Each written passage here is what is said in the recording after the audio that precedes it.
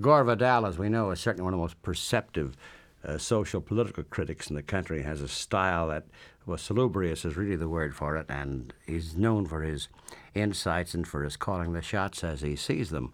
And of course, he knows politics as well as anyone around and about. And we know too he's a remarkably good historical novelist. We know this from Burr, from Washington, D.C., and from previous other books dealing with American history. And now he's come through again. It's simply called his novel, and it's a huge one, but a very one filled with insights and style, called Lincoln.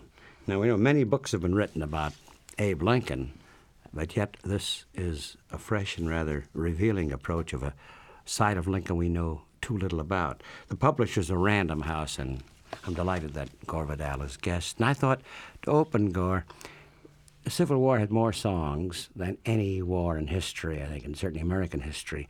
And as a song deals with Lincoln immediately, and it sets up, I suppose, the idea of a legend, and maybe there's a reality behind this one. This is one that was hit parade, number one, 1864. Gore, I think this song immediately sets up Lincoln, the wilderness, certainly a mystical figure and a mythic figure. Now, there was a flesh and blood guy behind all this. I must say, Studs, I'd never heard that song before. And it is nice, the idea. He did come out of the wilderness, and I must say, Jeff Davis, he did tore down the government, which was Lincoln's view of what Jeff Davis and the other, as Lincoln called them, elements in rebellion against this government. He never recognized there was a Confederate States of America. He was entirely, the Union could not be dissolved, he said. Yeah. It is as a one entity, and you cannot leave it. Yeah, but immediately your book opens, and we recognize a flesh and blood figure. He's just been elected first term, and he came by train, but not at all greeted, no parade greeting. He came secretly with a couple of Secret Service men, one Pinkerton, who achieved later fame and notoriety as a Union buster, but he was his protector.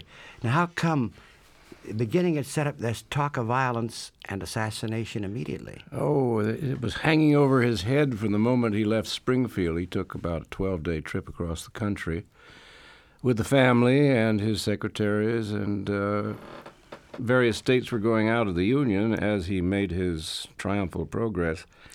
And when he got to Harrisburg, which was his last stop before Washington, the word came that the plug uglies, as they were called, the sort of riffraff in Baltimore, were going to blow up his train as he came through the town.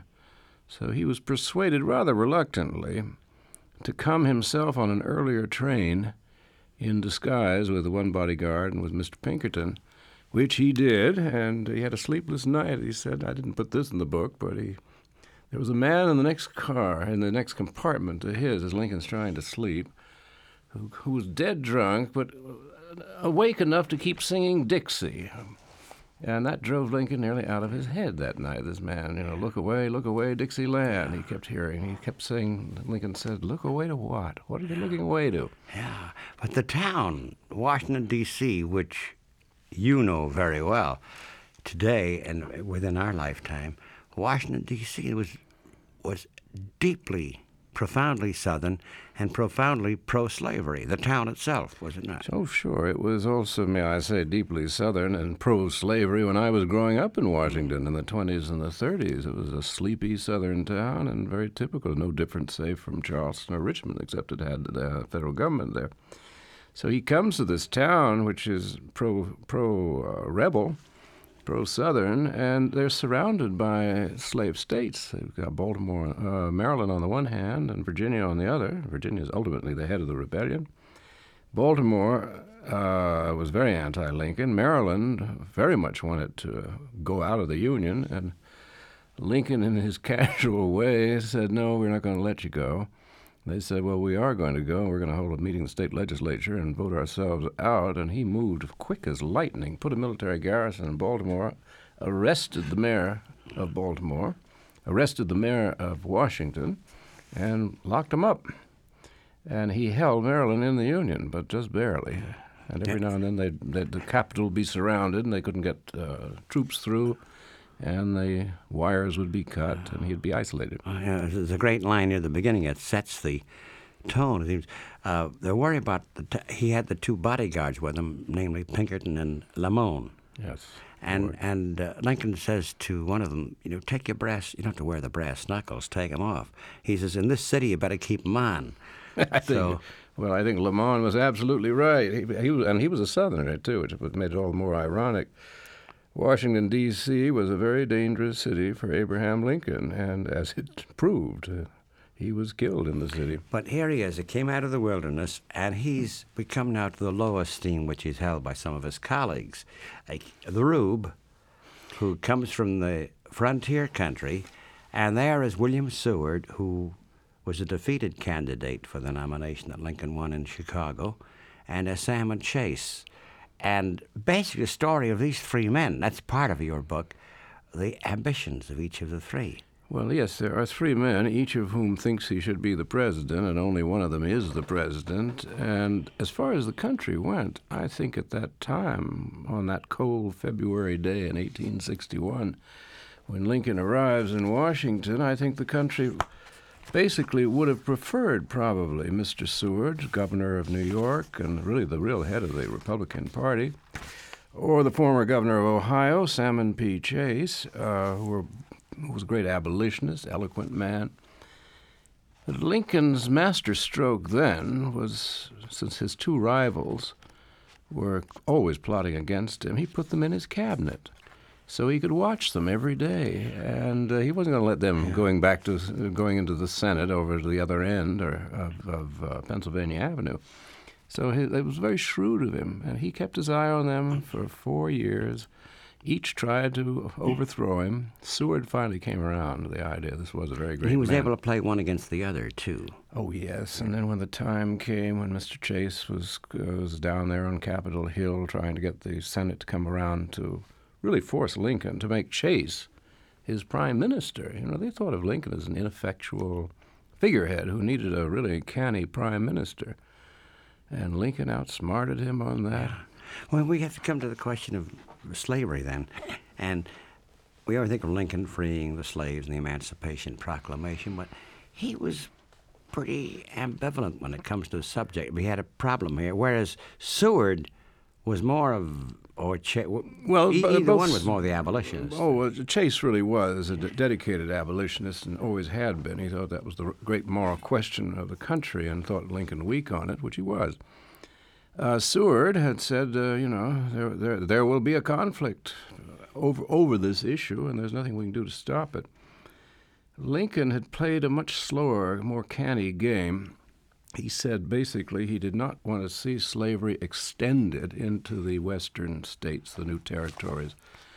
But he didn't want to change slavery in the South because he didn't feel he had the constitutional right, nor did he much care about it. And he once said, and I think this set the tone to his administration and was the background to the war, he said, if I can preserve the Union, which is what he was up to, by freeing all the slaves, I will do it. If I can preserve the Union by freeing none of the slaves, that will be my course of action. If I can preserve the Union by freeing some and not by freeing others, that's what I will do. And that is indeed what he did with the Emancipation Proclamation. He freed all the slaves in the South, over whom he had no control, and kept all the slaves in the Union to keep the border states that were with him, like Kentucky, Tennessee, Maryland, happy. So there was a problem here. Then he had this, in fact, the abolitionists, those he used the phrase Jacobins about that. Oh, well, he thought they were revolutionary. In fact, they were called the Radical Republicans, and they were the ones who not only wanted to free all the slaves immediately, but they wanted to punish the South in perpetuity for having gone against the Union. And Lincoln's argument about that, he said, first, the Union cannot be divided, and I will not let these states go. And the South responded, look, we have every right to leave a union that we came into of our own free will. And they did have that right, both constitutionally, legally, and morally. Lincoln's greatness, and what makes him astonishing, is he said, no, you may not leave. This union may not be dissolved. Now, where he got that from, I think, came out of something in his character that didn't occur to anybody. He had no case They used to quote to him what he'd said in 1847 about the time of the Mexican War, which he'd opposed. And he said, any people anywhere have the right to form their own government and to remove themselves from another power if they don't like them.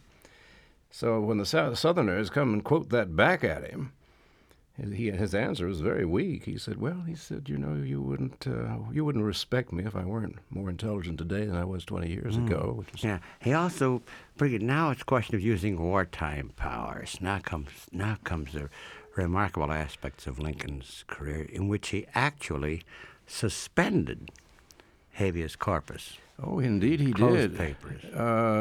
He suspended the writ of habeas corpus across the land, and he had his military commanders arrest practically anybody they wanted to, and would hold them until they wanted to let them go. He shut down newspapers. He shut down a newspaper here in Chicago. I think it was the Chicago Times, but quickly reopened. He shut down the New York Daily News. Not the worst of ideas ever. And he arrested a lot of editors, police, officials. When it came to election time, it was very curious how the Republican troops would always seem to be somewhere near the polling place, and Democrats were occasionally convinced that they ought not to vote. There's a marvelous sequence there. We'll find it along. Oh, here it is. You should read that, 381. I'd like to hear Gore Vidal read some of his own stuff, too. Anywhere you find an appropriate beginning. This is about using troops at polling places. Now, I thought that he came from Illinois. Illinois also produced Richard J. Daley. And very often, shall we say, there were persuasive aspects of how to voting in Chicago. And Lincoln was not averse to using it here. Now, this is at the election, the midterm election. The loss of New York State came as no surprise to Lincoln, but it was a matter of bitterness to Stanton, who had persuaded a friend to run for governor. Now, Wadsworth was defeated, the Democrat was elected. "It is tragic," Stanton cried. And like all classic tragedy, to have been expected, said Lincoln on his sofa. There are 100,000 New York men in the Army, most of them Republicans, away from home and unable to vote. "Wasted," exclaimed Washburne. He was surprised at the extent of the Republican defeat in New York. "Well, not entirely wasted," said Lincoln with the beginning of a smile. "Mr. Stanton here has placed those very same loyal Republican New Yorkers all around the border states, where they will make sure that we get proper majorities." Stanton struck his desk a great blow. "We will, too. In Delaware alone, I've got 3,000 men supervising the polling places. In Tennessee?" Lincoln, as Jupiter, enjoyed teasing Mars. "Oh, General Grant will follow your orders to the last comma.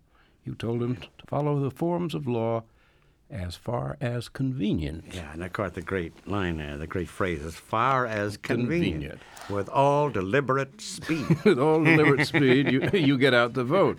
Sounds not unlike Cook County, Illinois, which has always been Lincoln country here. Yeah. Things were happening north as well as south. There was tremendous resistance to the draft. There was also, very strong anti-black feeling in New York City. Particularly, there were riots and there were deaths. So this is little recorded in history, though it's in a number of books. But it was also New York City at one point. The mayor and a substantial minority, maybe even a majority, they wanted New York City to secede from the Union and become a kind of independent city-state. When they came to Lincoln with this, he said, "I don't think I'm going to let the front door set up housekeeping on its own." Just sent the mayor back. Now also, the question is who would come? Now the need for volunteers. The South obviously had, you too are South. The South has a tremendous, as well as Washington, D.C., this military tradition. Well, they military schools, far more than the North. Well, they were more military. They were also they were hunters. They were boys who lived outdoors and loved fighting. The North was already industrialized, and of course the Northern troops, when conscription came, which is why they had all the riots in New York, the rich could buy a substitute for $600. So they always said, it's the rich man's money versus the poor man's blood. So the whole thing was very unfair. Plus the fact that we were getting a lot of immigrants. This is basically how the North won the war, is that they had more men, and they were particularly getting a lot of Irish and Germans. Well, the Irish did not want to. First of all, the Irish and Germans, curiously enough, particularly the Irish, hated the blacks. How this came about, since there are no blacks in Ireland, I don't know, but they didn't like them very much. So when it came time for them to serve in the army, if they thought they were going to have to fight to free the black man, they wouldn't have gone. As it was, you could have had a difficult time getting them to go. And they were the ones that caused the great riots in the 4th of July, I think it was 1863. And they went around killing black people, and they killed, I think, the superintendent of police. I mean, it was an awful thing. Finally, Seward had to call on the Archbishop. The Archbishop went out there and really flung some anathemas at their head, and then they cooled it. But then there came, remarkably enough, a couple of 100,000 did answer the call. Oh, that was, well, early in the war, there was suddenly, I mean, when Lincoln said, I must call forth the troops, and I have an oath registered in heaven to preserve, protect, and defend the Constitution of the United States, and they came. As a song. As in the song. There's a song. It's remarkable about the songs that came out of it. Fratricidal though it was. Maybe that was one of the reasons, too. Oh, the songs were absolutely beautiful. Suddenly, as I was listening to that, I was thinking, calling him Old Abe and Father Abram. You and I, of course, are no longer the gazelles we once were springing over the greensward, but Lincoln was only 52. And he was called Old Abe, and he didn't have a gray hair in his head. And he was called the Ancient, too. Yeah, and the nickname of his two young secretaries, Hay and Nicolay, they had two nicknames. One was the Ancient, and the other was the Tycoon. And as there was their own code when they would refer to the Ancient, it meant he's tired, And let's come back to this matter of Old Abe. There was something about him, though. That's the point.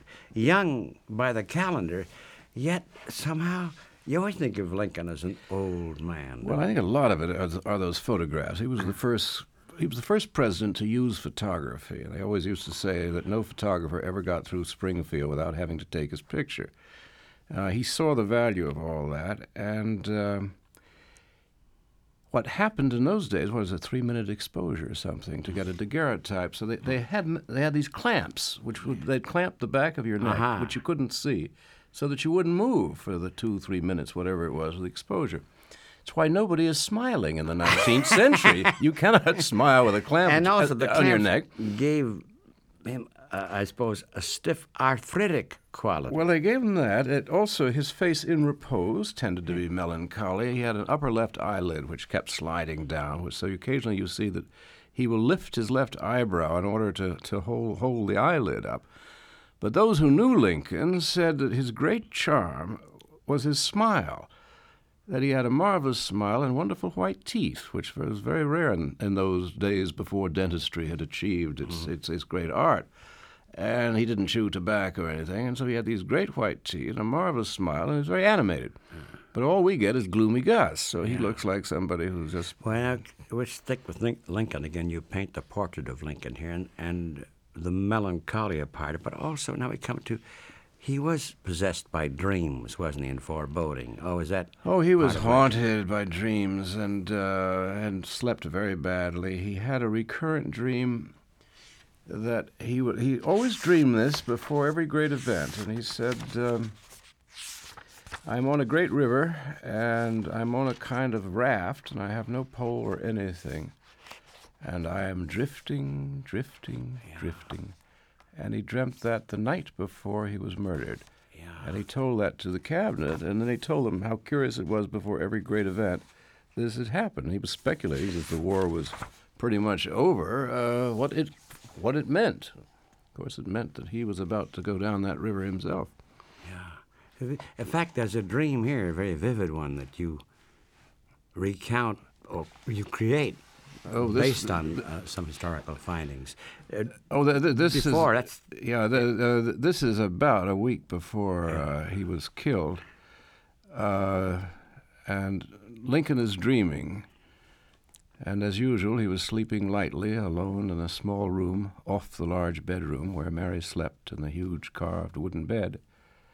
Suddenly, Lincoln was awakened by an unnatural stillness in the old house where planks never ceased creaking, or rats moving about in the walls. He opened his eyes in the dark. For an instant he wondered if he might not be dead and in the grave. Then he heard the sound of sobbing. He got out of bed and went into Mary's room. The lights were on, but she was not there. Still in his nightshirt, he went out into the upstairs hall, but neither Lamond nor Crook was on duty. The hall was empty. He looked into the secretary's room. The bed was empty. Then he went downstairs to find that the main hall was empty as well, and there were no doorkeepers or ushers or messengers in sight. Finally, he entered the east room, which was crowded with people. At the room's center, on a catafalque covered with black velvet, a body lay wrapped in a sheet, the face covered by a cloth. Grim-faced people were filing past the body. Some were sobbing, others simply stared, horrified. Lincoln crossed to one of the soldiers who stood guard at the room's entrance. "Who is dead in the White House?" he asked. "The President," said the soldier, seeming to look through him as if he were not visible. "He was killed by an assassin." Then a woman at the catafalque suddenly shrieked, and Lincoln awakened in his own bed, face covered with sweat. What does that mean, he wondered. Is it I or another? Are dreams the opposite of the future or the same? He lay for a long time in the dark and wondered. That, incidentally, Studs, is the only time in the book that I go inside Lincoln's mind. And you discovered that passage. Right. That's Because otherwise I always show Lincoln as others see him. as others see him. Right. And I never go inside his mind because I think it's more interesting that way. You get different views of it. Yeah, this is others saying when Seward chased. But also, now we come, some would say, a special cross he had to bear. Perhaps that's Mary Todd Lincoln. Now, she was... Well, she had problems. She had problems, but what has been overlooked about Mary Todd is that she was from a very great family in Lexington, Kentucky. They were friends of Henry Clay, who had been the head of the Whig Party, to which Lincoln belonged. She had been courted in youth by Judge Douglas, Stephen Douglas.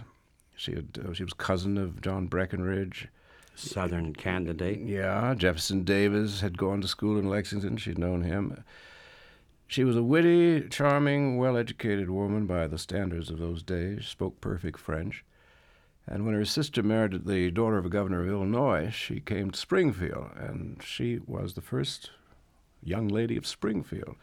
And she had what they call the coterie, which was the social group in town. Everybody wanted to be part of it. Well, Lincoln was by then a young state legislator, and he was what they call a scrub, which means a word for a lower-class boy. Mm-hmm. And it is a rule of all great men is that they always marry above their station.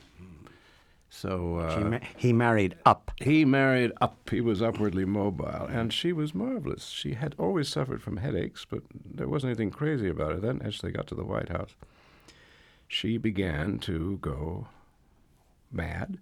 It got worse and worse and worse, and by the end, she really was. In fact, after Lincoln was dead, her son Robert had her put away. When she died here in Chicago, they performed an autopsy on the head. Curious, because even in those days, they would perform an autopsy on the whole body, and they found that she had degeneration of the brain, of a sort that could be comparable with, I've never been able to get a full report on this, with paresis. So that's when the reference used with a capital H, the headache. The headache. Possessed her was something. Well, it was physical. She wasn't, in other words, she was not a neurotic harridan as she's been portrayed. She was a woman whose brain was being destroyed. Yeah, but the big question comes up that you raise and touch upon throughout is, since she came from the South, the aristocratic South, and the affluent part of the South, and related closely friendship or blood to Southern leaders, where were her sympathies? Oh, her sympathies, unlike Lincoln, who was largely indifferent to the issue of slavery, she was a violent abolitionist. And her first memories were of the slave block in Lexington, Virginia, and of runaway slaves used to come and stay at the Todd House. And her father sort of went along with it, and she really hated slavery. And as much as she loved, she had, I think it was 3 brothers and 3 half-brothers. And she, she's a Southern woman. She adored her kin. When they went over to the other side and fought for the South, she said if they were killed, it served them damn well right. I mean, she was that strong about it, whereas Lincoln himself was much more sentimental and much more giving on that issue. There's a very moving scene in here when she meets this black woman who works for Mrs. Keckley, and that subject comes up, doesn't it? Oh, yes, between her and Keckley, who stayed with her to the end, by the way. Long after Lincoln died, Keckley stayed on and looked after her. You know, Lincoln's oldest son, Robert, was a great friend of my grandfather.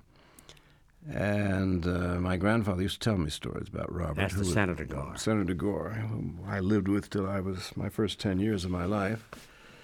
And Robert Lincoln was, I think, the president of the Pullman Company at one point.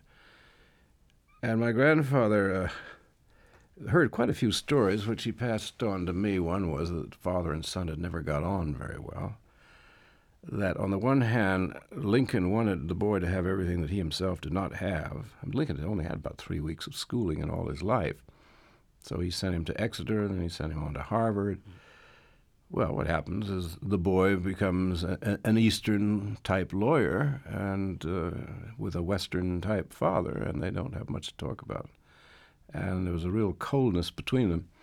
My grandfather told me a funny story once about how he had a constituent, a lady who had written a new book about Abraham Lincoln, and she's got new material, and she said, "I know you know Robert Lincoln. Could you arrange a meeting?" So my grandfather dutifully invited Robert Lincoln and this lady to lunch at the Senate dining room. And Robert Lincoln was a very cold, correct kind of Boston lawyer, and the lady sits down. She's very exuberant. She says, I've done a lot of research, Mr. Lincoln, and I now have absolute proof that your father, President Lincoln, was the illegitimate son of John C. Calhoun. Hey.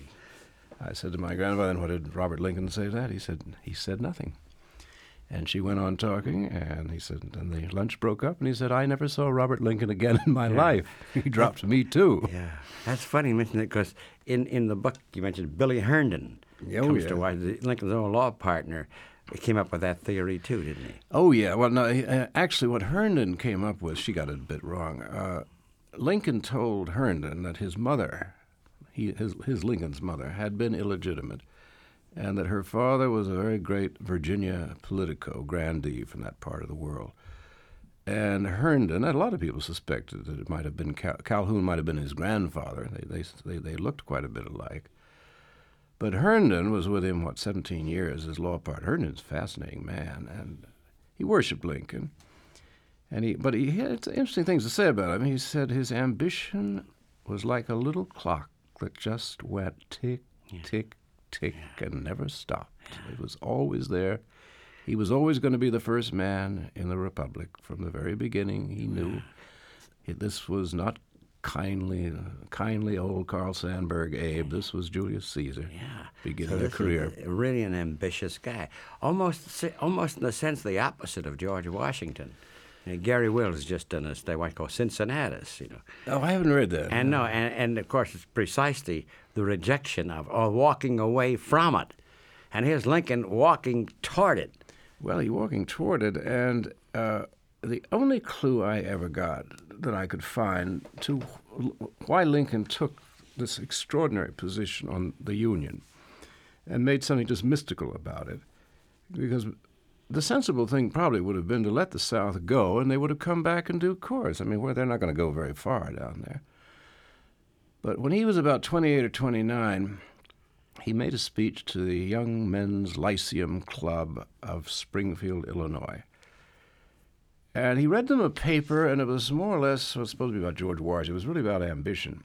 And he said, you know what a terrible thing it is for a young man, ambitious person, in a society, a republic like this, which has already been founded. All the glory goes to the founders, to the George Washington. So we go to the Congress, so we occupy the chair of the president himself, but we are just successors. Now he said, isn't this a terrible thing for a man who might be of the race of the lion or of the eagle? And might he not be tempted to free all the slaves or to enslave us all? Well, that is Caesar speaking. Now, I think, this is just my own hunch, that he took the catastrophe of the Civil War, before the war began, of these states leaving the Union, as an opportunity to reconstitute the United States and to refound it and give a new birth to freedom, as indeed he says in the Gettysburg Address. And when he came to do his last inaugural, he used two very interesting adjectives, I thought.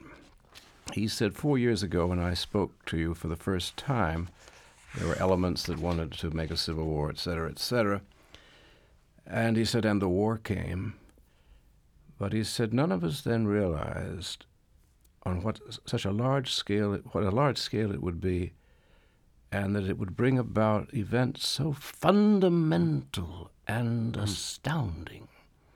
Now, what does fundamental mean? That means getting down to the basis, starting all over again. Astounding means I am giving you a new republic. This is a new nation. Yeah, astounding. I'll astonish you. Yes, and I have astonished you. This is positively Shakespearean, you know. Of course, he was probably the greatest American prose writer. And with that, then, I think that he sort of, I wouldn't say he welcomed being assassinated, but he kept saying, I'm not going to outlast this conflict. When this great trouble ends, I end. He reached the mountaintop. And he burns himself out. He lost 30 pounds in the last 6 months of his life. Nobody knows why. He didn't seem to be ill. But anyway, I was thinking, I've reached the mountaintop. Yes, I've seen the river. Lincoln believed, he had a theory about the colonization, did he not? He wanted, when the war was over, he wanted all the blacks to leave the United States and go down to Central America.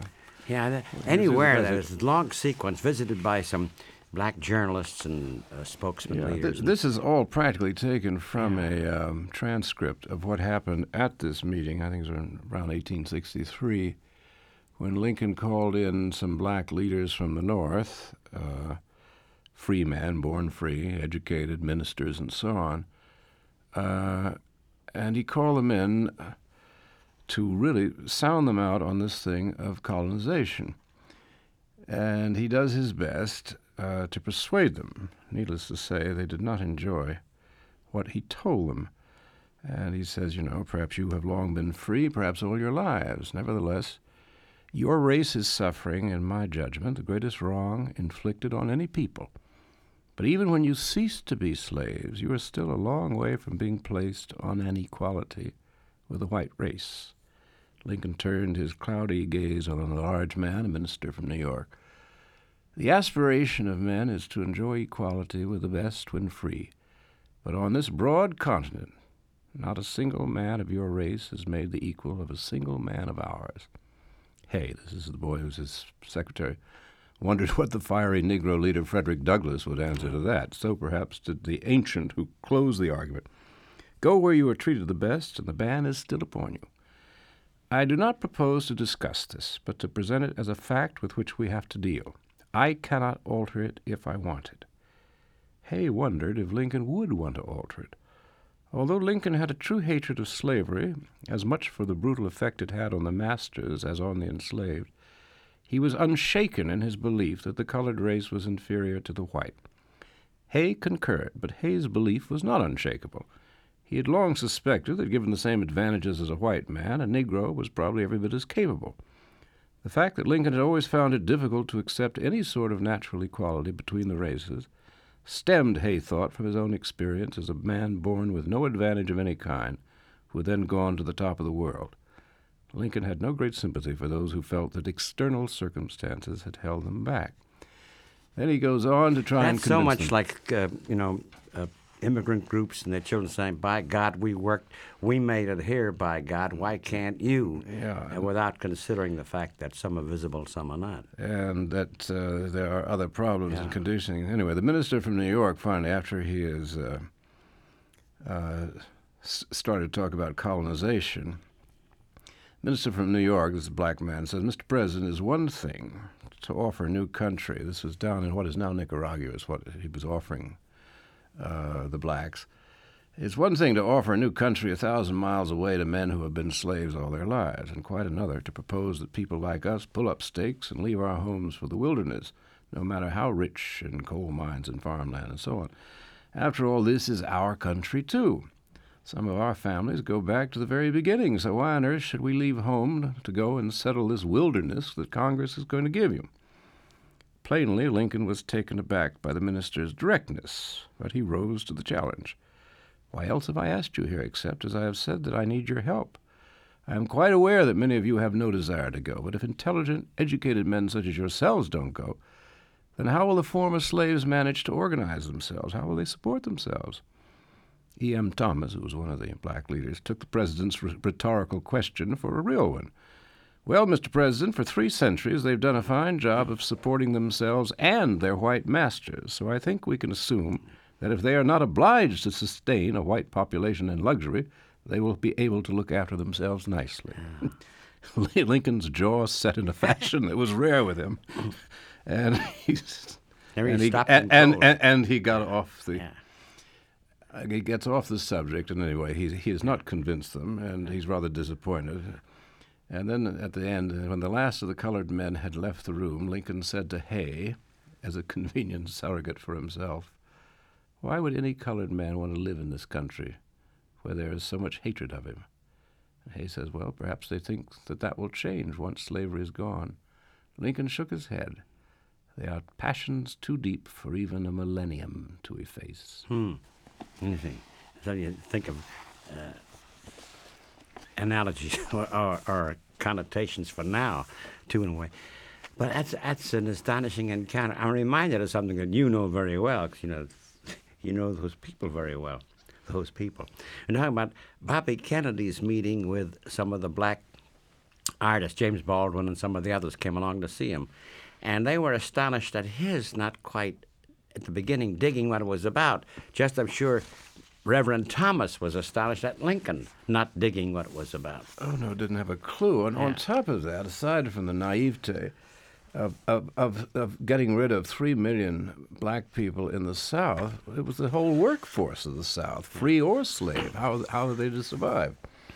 That, you raise a big question. This is one of those imponderables, and it's a fantasy question. What would this country be like without black people? And then you start thinking, not only how pallid it would be, literally pallid. Literally pallid. There'd be no jazz music. There'd be none of the juices that make it a unique society. And you start thinking, who would do some of that work, by the way, that's doing it?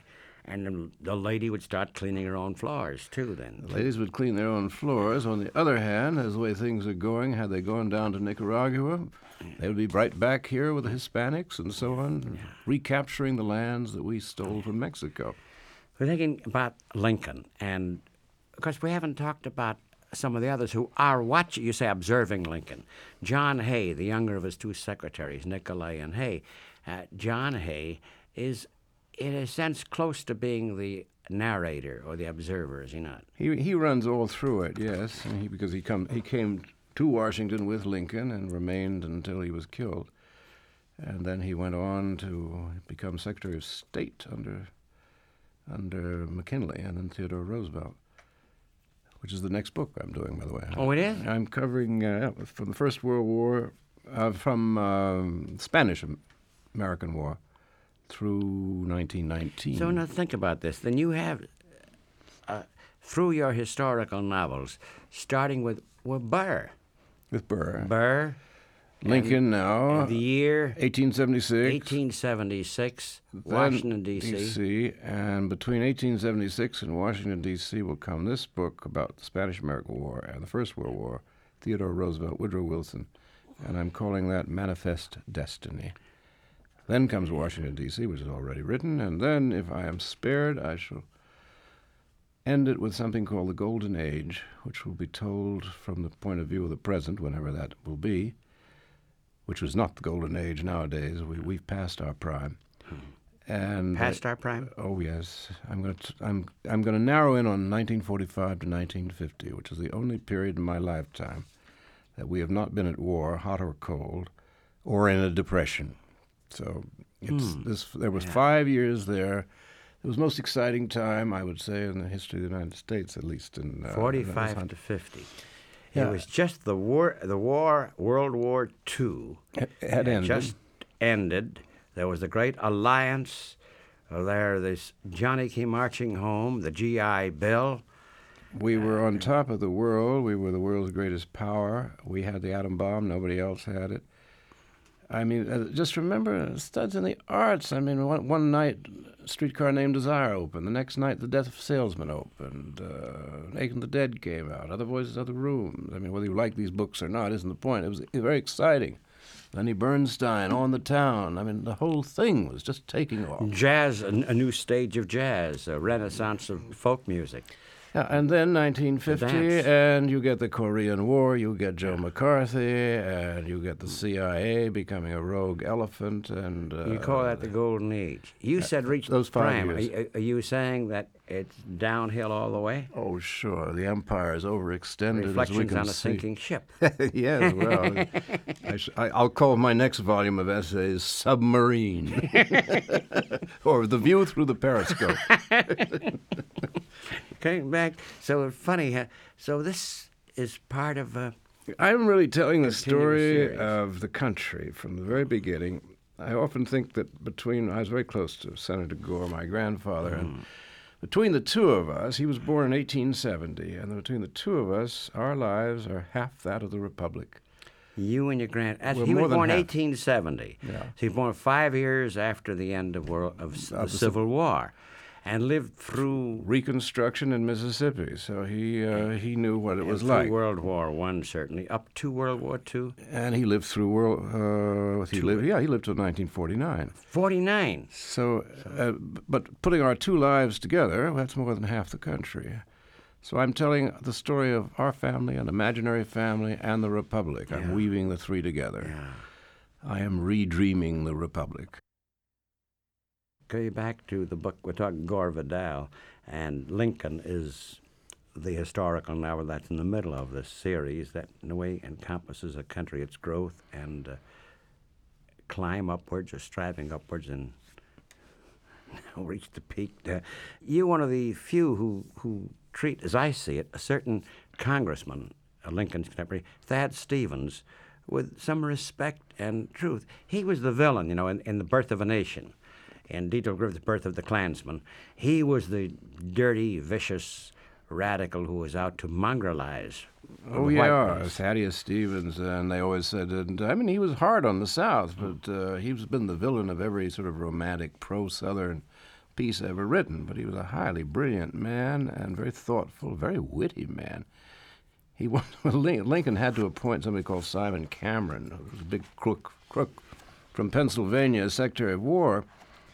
And he turned to Thaddeus Stevens, who was a congressman from Pennsylvania, and he said, "You don't really think, Mr. Stevens, that my new Secretary of War is going to steal while he's in the War Department?" And Thaddeus Stevens thought a moment. He said, "Well, Mr. President, let me put it this way. I don't think he would steal a red-hot stove."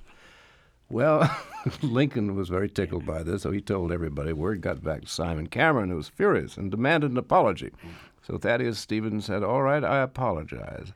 I did not say that I do not believe that you would steal a red-hot stove." I think I've left out a negative there, but anyway. So that made it even worse. Yeah, I did not think that you would not steal it. But he's talking about Lincoln. Thaddeus Stevens launched a Ciceronian period here. I guess the guy was a very eloquent guy, too. Brilliant. Talking to Chase about Lincoln and the slaves and liberation. Well, Mr. Chase, I suppose that you and Mr. Lincoln have had a joyous day celebrating the freeing of all those slaves that you cannot free and the continuation of the enslavement of those you could free, meaning those of the border states. Of course. I guess he was Oh, he was very salty about all this. and he conceived the idea of free slaves to have 40 acres and a mule. Yes, Never that quite. was his conception. He also, just as a minor detail, he had the most beautiful wig in Washington at that time. But I mean, it was just many storm-tossed, ironic locks. And one woman was going through the Capitol asking for locks of hair of her favorite statesman, So she came to Thaddeus Stevens, and she shyly said, "Could I have, sir, a lock of your hair?" "Why, madam, of course you can," and took off the wig and handed it to her and said, "Cut anywhere you like." You know, talk about piquant aspects to the book. There's one, the Union General Hooker.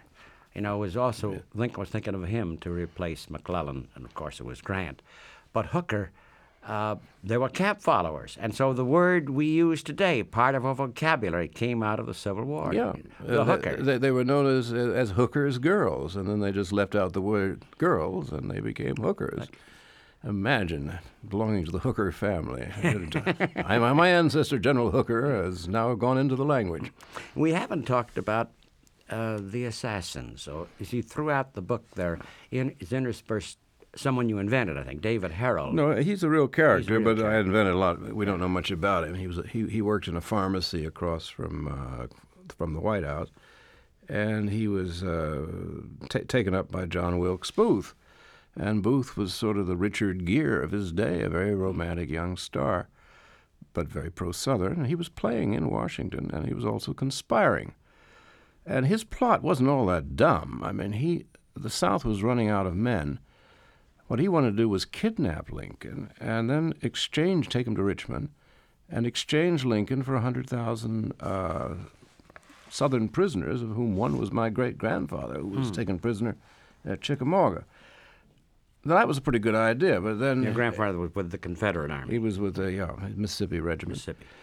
And that was not a bad notion, but then Richmond falls, and Booth then decides to kill Abraham Lincoln. And a couple of the conspirators then quit on him, but David Harold stayed with him.